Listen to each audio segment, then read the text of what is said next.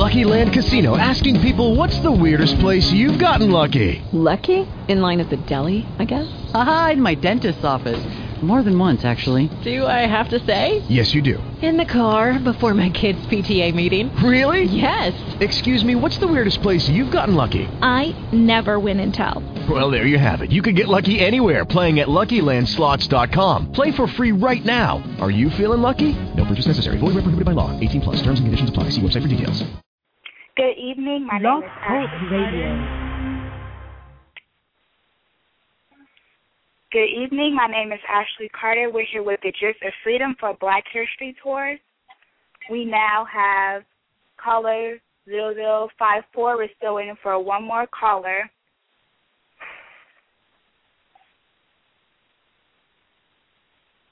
I'll give him a couple more seconds and then we'll start the show.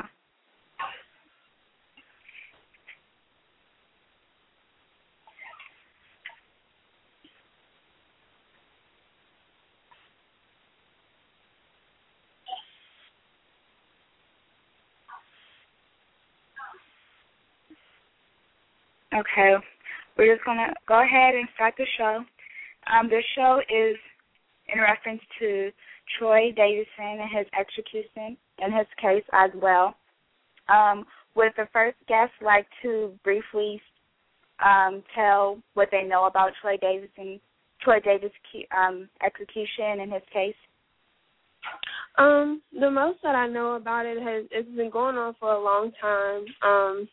He was executed for killing a cop over, I have no idea what so far, but I do know, in my own opinion, I believe that the execution was wrong. It should have been well thought out, and I don't feel like the Supreme Court actually took the time to go over details of the entire case, even though I know there are other parameters within the case. I feel like he should at least got some kind of reprieve besides the couple of hours that they gave him. Right. And right now we have our second caller on the line right now, 4029. Would you briefly like to describe what you know about the Troy Davis case and execution? Hi, guys. My name is Jeremy. I think just overall, how do I put this? It kind of showed, in a sense, how we could come together for a cause. I think, it was an overall kind of a negative moment, but at the same time, I think it kind of showed the magnitude of what we could try to do if there was more time. I don't know what else you want me to say about it, just what I thought of the whole thing, or... Just, how you thought about the whole case as a whole. Well, I think if he would have had, better lawyers in the beginning, 20 years ago, because it just seemed like if he had a better representation, they might have been able to get him off, because, 20 years from the case, 7 of the 9 witnesses changed their opinion, so I think if he was better represented from the jump, it could have been a better result. Right. So I think that's one of the main things that could have been changed. So this question is for both of the guests. It seems like there's been a lot of people saying that once the case started, once his execution was a day away or 3 days away, a lot of people started getting on the bandwagon and started doing the protests, but they didn't know about the whole case that started in 1989. Do you feel that was true? Do you think a lot of people just all of a sudden wanted to be a part of it, but they wasn't a part of the long-term result that happened in 1989? I think as long as you are aware, period, then you're aware. I know that people did jump on the bandwagon a day ahead or a day before or the day of, but as long as people knew about it, that's all that really matters, because the end result is still getting justice for all, and this doesn't just end with Troy Davis. This end, it's a lot of people in jail right now who are innocent, and who may be on death row and who are innocent and may die innocent. And we don't know about all of that because it's not always in the media like that. It's not always televised like that. I mean, you're not really going to know about it unless somebody puts it out there. So, it doesn't really matter what time frame they found out about it. Yes, they could have found out about it a long time ago, but, as long as you know about it and as long as you're trying to help do something about it, I don't feel like it's that much of a bad thing. Yeah, I definitely agree. I think if you knew about the case 5 years ago versus now, I mean, you could have been trying to bring awareness since then, but as long as you know something about an issue and you bring it up, this could help, change laws for the death penalty in the future, because I'm a type of person, I don't really agree with the death penalty. I don't see what the purpose is. So something like this could kind of make it so that the death penalty is abolished, or they try to change the way the laws are kind of sanctioned around the death penalty, because I think that this issue is more than just a race issue. It's more than just a legal issue. It's kind of deep on multiple levels. So kind of bringing awareness on the racial aspect, the legal aspect, whether you knew about it or not, it definitely kind of brings awareness to it. So hopefully people in power can change it, because there's a lot of tweets about it, a lot of political commentators kind of supporting Troy Davis just in those last 3 days. So I think that definitely kind of a positive impact, no matter if you knew about it or not. Well, you briefly said that you think that it's more than racial or legal. You said that it's multiple levels. Can you describe what one of those levels are? I think another level is that I kind of touched on it earlier, is like the socioeconomic status, because, it didn't seem like you came from a lot of money, and I feel like if you would have switched roles, if it was maybe a rich white man that was in the same situation, would this have been different? It might have been different just because of the circumstances. He couldn't afford the best lawyers. He couldn't afford, some of the things that maybe somebody in a different position could have, had the opportunity to gain, just because, he's an ordinary black man. He kind of represents an ordinary black man. This could be any black man in America, which is the scary part.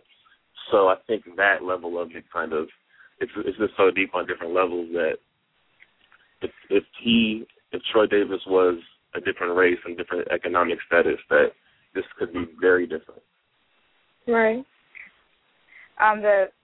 The first caller, do you agree with the death penalty? I know the second caller said that he doesn't, but how do you feel about the death penalty? I don't agree with it on some levels. I feel like it costs way more money to have somebody on death row for 20 years or more than it does to send somebody to school. So I feel like, no, not really. But then again, it costs a lot of money to have somebody sit in jail for life also. So there are certain things I agree with the death penalty about, but other than that, I really don't feel like it's our job to kill anybody. I feel like that's God's decision in the long run. Right. And also, a lot of people just feel that it's a race issue, but it's been kind of controversial with that, because some people say that how can it be a race issue if some of the prosecutors are black and it wasn't just like a whole Caucasian team of prosecutors. So what do you feel? Do you feel that it was solely a race issue, or it's just, lack of evidence, that he just didn't have the right lawyer? What do you think about it? I agree with Jeremy. I don't think that he had the right lawyers. Race really, and it may play a part in it, but then again, it's not that big of a deal. If he had the right lawyers, he had money, I feel like he would have got off a little easier. But race may play some type of role in this, but it's definitely not a really huge deal. Yeah, I agree. I don't think it's the main factor of this whole case. I know with most issues in the United States, with a big case like this, race does play a factor. That's just inevitable, because the country, it's a lot of racist kind of principles kind of within to building the country, slavery and whatnot. So I think a lot of big issues, race always plays a factor. But with this, it's not the overwhelming single factor. there's different issues that go along with the how big this case got. So, the fact that he was black had something to do with it, but it wasn't the determining, end-all, be-all factor for this case. Okay. Are you two both familiar with the Casey Anthony case? Yes. Yeah. Do you think that there was some correlation to that? Because, as you know, she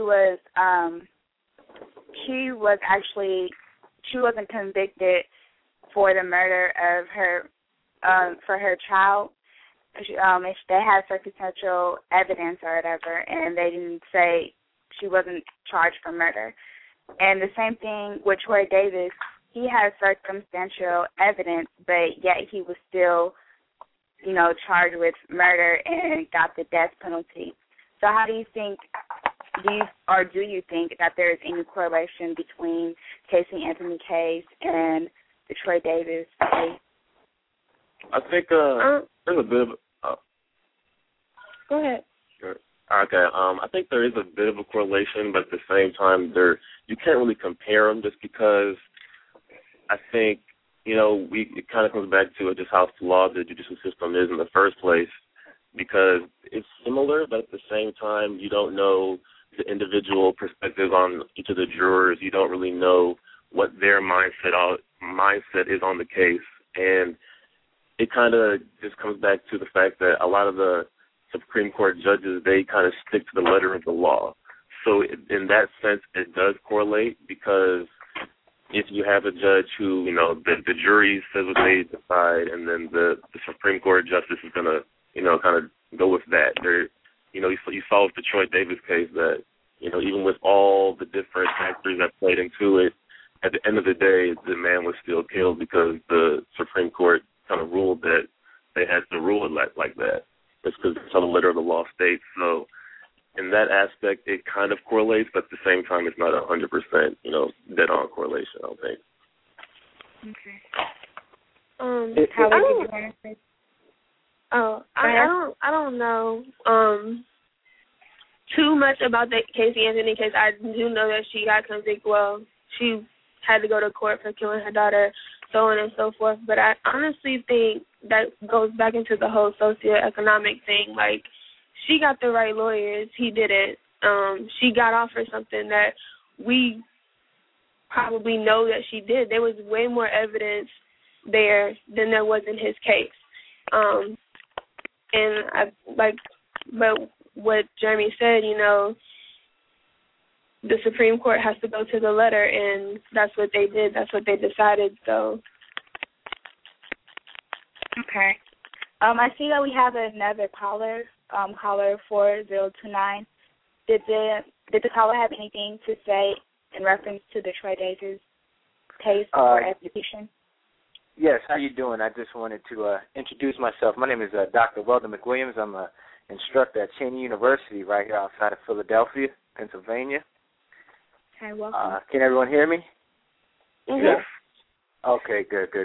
I just wanted to mention a few things about the Troy Davis case, and I think I'm sure that you all probably hit on this a little bit, but I believe that the Troy Anthony case definitely what it did was expose some of the fallacies that exist in our judicial system, and I think it also exposed some of the loopholes and fallacies that we have as a nation. I think that several aspects of life were, touched upon in that, in the whole Troy Davis situation. I think race, class, all that, and even gender on some level. When we talk about the Casey Anthony and the Troy Davis situation, I think that even gender sometimes plays a role in the mind of how we sentence. So I think that we saw all these factors coming in, and for Troy Davis to be a black male, working class, it was easier to convict him. I think that, his lack of resources might have affected his ability to get a lawyer. I believe that, again, if you had a rich white male, that it would have been, if this would have happened to a rich white male, I don't think it would have happened to a rich white male, but if this whole debacle I definitely could see the rich white male getting off, getting another trial or, clemency at some point. But, I think that what we saw with the Troy Davis fiasco was that there's definitely loopholes in our system. Not loopholes, there's problems in our judicial system. And, I believe that, race, class, and gender played a role. It was easy not to just, he's black, but, black men are the face of criminality in our nation, Whenever you turn on the news, whenever you talk of crime, whenever you watch a movie, the face of criminality in our nation typically is the black male. And that, I'm sure that even played a role. Think about, 20 years ago when he was sentenced, this black man, and I don't think it was a small guy. He wasn't a big guy, but I don't think he was a small guy. But just, a black man to be on the scene, because he did admit to being on the scene. I just think it was, it was even easier to convict him back then. But, to get to the point where you have all this evidence, the witnesses recanting their stories, even two jurors, original jurors who sentenced him, they testified to the board that had they known the things that they know now, they would have never sentenced him or, pronounced him guilty. And I just think when you have that much uproar and that much uncertainty, and for you still not to find a way to, grant clemency or give him a retrial, that I think that is the biggest, mistrial. You see the biggest violation of justice. So that's my take on the whole Troy Davis situation. Thank you. I appreciate that, and I agree with you. Thank you. But to go on to the other questions of the Troy Davis execution and case, do you guys feel, and all of you guys can answer, that this was probably an example to the nation? They did have all these, they didn't have hard evidence. There was witnesses who went back on their story, and this is actually, I don't know if you guys were aware of this, but this was his fourth time facing execution since 2007. Right. And with all that happening in the media, so we as viewers see it, do you think that maybe the public officials or, the police force did this as an example with even, like, when you don't even have enough evidence and it's clear that you didn't, if you're on the scene and one of the people in the police force gets killed, you're already just like guilty by association type of thing. Do you think they kind of made it more of an example to the nation than doing what was politically correct? I kind of see where you're going with that. I think because a cop was killed, that was a major factor, because, a cop was killed, so they kind of wanted to make it seem like the person, we need to find somebody who did this no matter what, and we want to convict that person and convict them to the death penalty. I think that had a lot to do with it, because of a police officer. And then I know people were saying, well, maybe Barack Obama should do something about it. I think if he ever said anything about defending Troy Davis, a potential cop killer, that would have just, people would have ate him up for that. So I think the cop factor definitely played a large part in them going to the death penalty, because, America they highly respect police officers. That's just, something that's always been a fact. So they definitely wanted to, at least in my opinion, probably persecute him to the highest extent of the law. Okay. India, I don't know.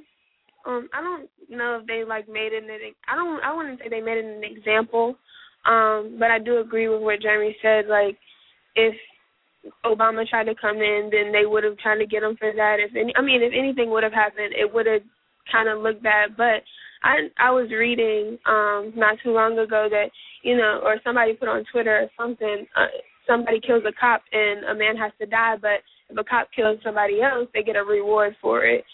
And I don't agree with that at all. I feel like if a cop is killed, trying to find their, killer in a way, or just accusing some random person of killing that person, I feel like way more things should go into that. Just like how they would put it into anybody if it was just a regular murder. Like if somebody was just to come up and shoot somebody else and bang them over the head with a gun, they would put their life or work into that. But if a cop kills somebody, it's kind of just pushed off to the side and it's hidden, and people don't really know too much about it. So I mean, I don't know. I wouldn't say they made an example, but it wasn't. If it wasn't an example, it wasn't a very good example at all. Okay. I believe that the whole situation, I believe that there was a message that, the higher ups are trying to send out. I believe, I also concur with the brother who said, there was a cop who was murdered. And I think whenever there's a cop that's murdered, there's always this initiative on the law side to kind of say, look, we have to set precedent. We have to make the point that this is something that will not be tolerated. So I believe that's one of the reasons. I know that. I'm sure that's the reason why, the death penalty was sought after. But I think we still should hold them accountable, make sure that you have the right person if you're going to look for who the murderer is. Make sure you have the right person. But I think a message was sent off, and if it wasn't intentionally sent, there is a message that I know I took from it, and the message I got from it was, you don't even have to be guilty. If you're just around the scene of a crime where a cop is murdered or somebody else is murdered, you could be put to death. That's the message that I got from it.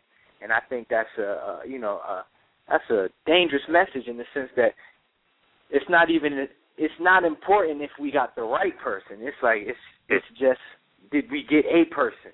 Somebody who was on the scene. We don't know if this was the person who committed the murder. So it's almost like, be careful where you go, watch where you're going. You just might be at the wrong place at the wrong time, and being at that wrong place at the wrong time could cost you your life. And not in the sense, it could cost you your life in the sense that the judicial system will make sure that, your life comes to an end. So that's the message I received, and I think that message is kind of dangerous. But it did, that's the message I received, that it doesn't even have to be the right person. We don't even have to be 100% sure.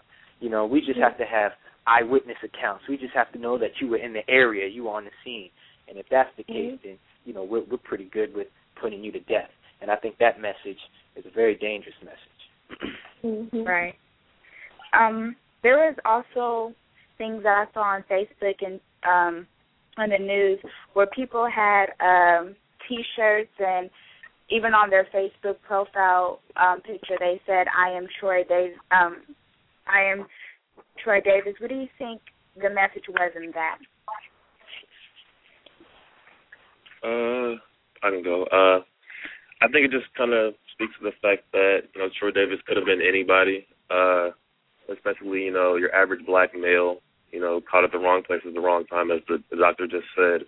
It just kind of speaks to the fact that, the United States will, that, he represented anybody. Anybody could have been this man, just as this Burger King, typical night, and then the situation went down. So I think that's what it kind of spoke to. I didn't really see too much of it. I saw a couple people, but I guess that's, what that's supposed to represent. Okay. Yeah, I agree. It basically could have been anybody. Like I said, there are people in jail sitting who are innocent, who could be on death row in the same situation. So, I mean, I agree fully. Okay. And from the people's side, who said, look, man, I'm going to identify with Troy Davis, and as the brother said, this could have been me, but, I need to fight and have my voice heard as if it is me. So I think it was also a message from the people also saying, we identify with Troy Davis. We don't think that what's happening to him is fair, and we want to make sure that justice is upheld, and that to execute this man with all these questions up in the air would be a miscarriage of justice. So, I also think, it did speak to how common, Troy Davis's story is. It could have been any of us, but I think it also spoke to the organization and kind of how the community came behind him also. It was also saying, look, we're identifying with Troy Davis, and we want justice to be served. We don't want this man to be executed, especially with all this doubt that's up in the air right now. Yeah. I want to touch briefly on the fact that they denied him the polygraph test that day. What do you think all that was about? If a man is saying that he wants to take this polygraph test and they just deny him, what do you think that was about? I think a lot of it was about trying to protect this judicial system that exists. If this man would have took a polygraph test, would have passed the polygraph test, also had 7 out of 9 witnesses recant their story, it just would have looked real bad, and it would have looked like, you know, the whole trial was biased and a sham from the beginning. That's what it would have looked like. And I also think this is why the Supreme Court came up with the decision that they came up with. I thought it was ultimately a decision to kind of protect and say, you know, our judicial system is still an intact system rather than a system that is flawed. So I think that their refusal to grant him that polygraph test was just another way for them to kind of protect the system as it is and give off the illusion that, you know, the system is fair and just. And you know, I think if he would have passed that, it just would have set up a whole nother set of issues and a whole nother set of uproars and claims. So I think they wanted to avoid that. Again, all this that they did, I believe was, you know, done unfairly. But I think, you know, this is why they did it there. I think they did it to kind of protect as much as they could what they were always planning to do, which was to execute. Yeah, I agree. I think it also kind of just says that, you know, they didn't care. You know, it's kind of like they have a death row inmate in jail for 20 years, so why would we just now give this guy a polygraph test? Like, I mean, why would we give this prisoner what he wants? Like, I don't think they cared. It's like, okay, whatever, you have a couple more hours to live, and we're not going to change our decision at the last minute. So I think it just said, okay, we don't care, so it is what it is, in a more ruthless kind of way. Right. I don't want to speak too much on the polygraph test because I'm not sure whether or not this is true, but I heard that early on he didn't want to take one, and then when he asked, they denied it. So, I mean, I'm not entirely sure what went on. I do agree that, you know, it wasn't right for them to deny it when he wanted to take it, but as far as that goes, I need to read more up on whether or not, you know, when he was offered it earlier, did he take that chance? Mm-hmm. That's a good point. But I think also, if we keep in mind, what is the goal of this? Was their goal really to find the perpetrator, or was their goal to just get anybody? And I think if your goal is to find the actual murderer, if you're really trying to find the actual perpetrator, in my mind, it wouldn't make a difference when the defendant says he wants to take or she wants to take the polygraph test. If your motivation is to find the real, right, perpetrator of the crime. So even if he denied it 20 years ago, let's say, and I'm not sure, but that is something to research. But even if he did deny it 20 years ago, and then at some point later on he says, you know what, I'll take a polygraph test. If my true intent is to find the perpetrator of the crime, the real criminal, then I'm going to say, okay, take this polygraph test. So I think that's always a question that we have to ask, and that's the question I'm asking, because I don't believe that they were. I think at some point it didn't matter if they got the right person. I just think it mattered for them that it looked like they got a person. And, you know, sometimes getting a person and getting the right person are two different people. So, you know, and I think that with the whole 90 Davis case, seconds. They definitely wanted to get just get a person, not necessarily the right person. Right.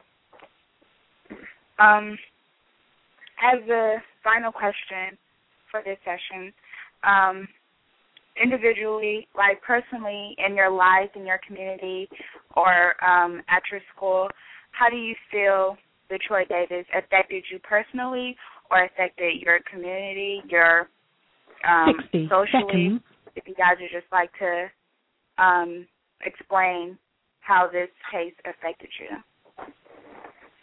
I think it definitely got people to move, and I'm glad to see that my community, paid attention to it and actually tried to get up and do something about it. And I'm sorry an innocent man had to die, but, we still have to keep fighting. Right. I think, we did lose this man's life, but at the same time, I think if we could try to pull anything positive from it was that, a lot of people banded together in such a short period of time. I know we had, I think Jimmy Carter actually even wrote a letter in his support. So I think if you just kind of speak to the fact that, we can band together in support of something that we think is wrong in a short period of time. So that was pretty impressive to me. So I think just the power of people working together. Yeah, the organization was powerful, but now what do you do on the day after? That's what's the most important question, and that's what I emphasize to my students. We need to continue to fight and continue to organize. Mhm. All right. Thank you, all of you guys, for participating in this show. As a final thing, I just want you guys to, if you are comfortable, just to say who you are. If you like to give what school you're from and your major, you can do that also. My name is Tyler Hood. I am a third-year, 5-year MBA major at Hampton University from Chesapeake, Virginia, and a leadership studies minor.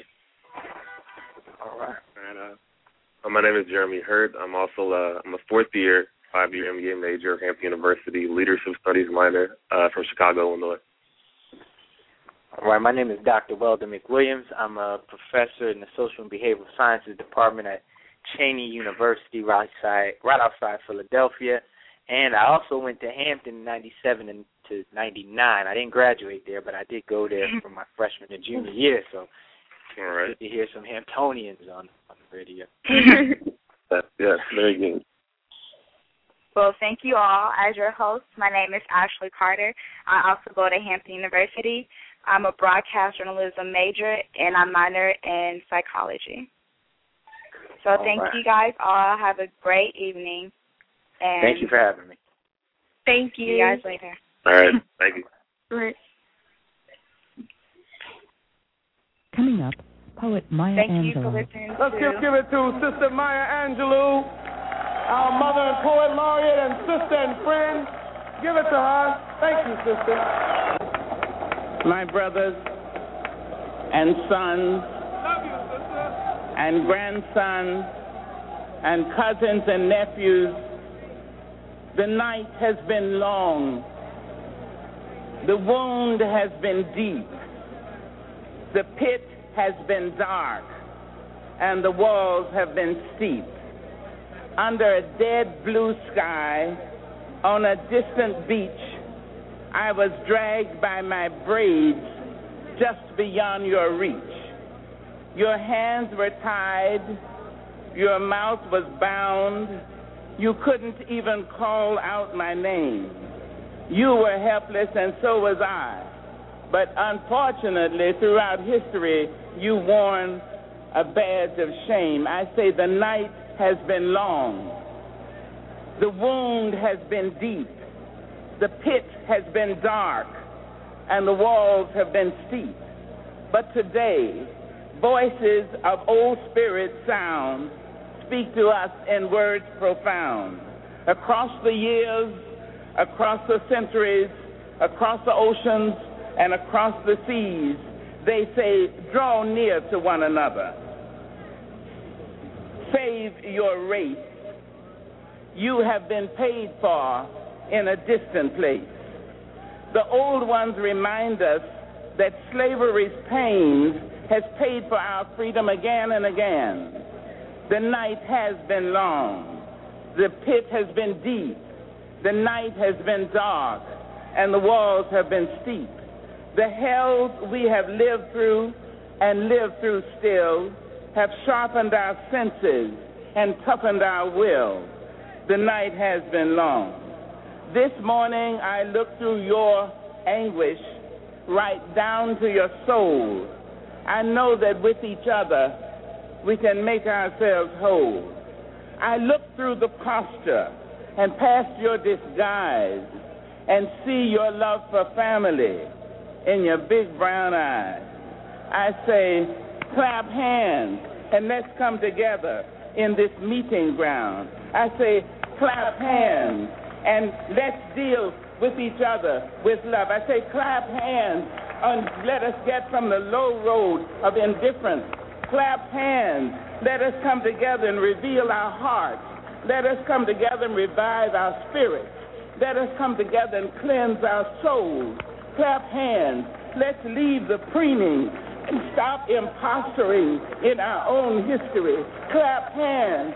Call the spirit back from the ledge. Clap hands. Let us invite joy into our conversation, courtesy into our bedrooms, gentleness into our kitchens, care into our nurseries. The ancestors remind us, despite the history of pain, we are going on people who will rise again, and still we rise.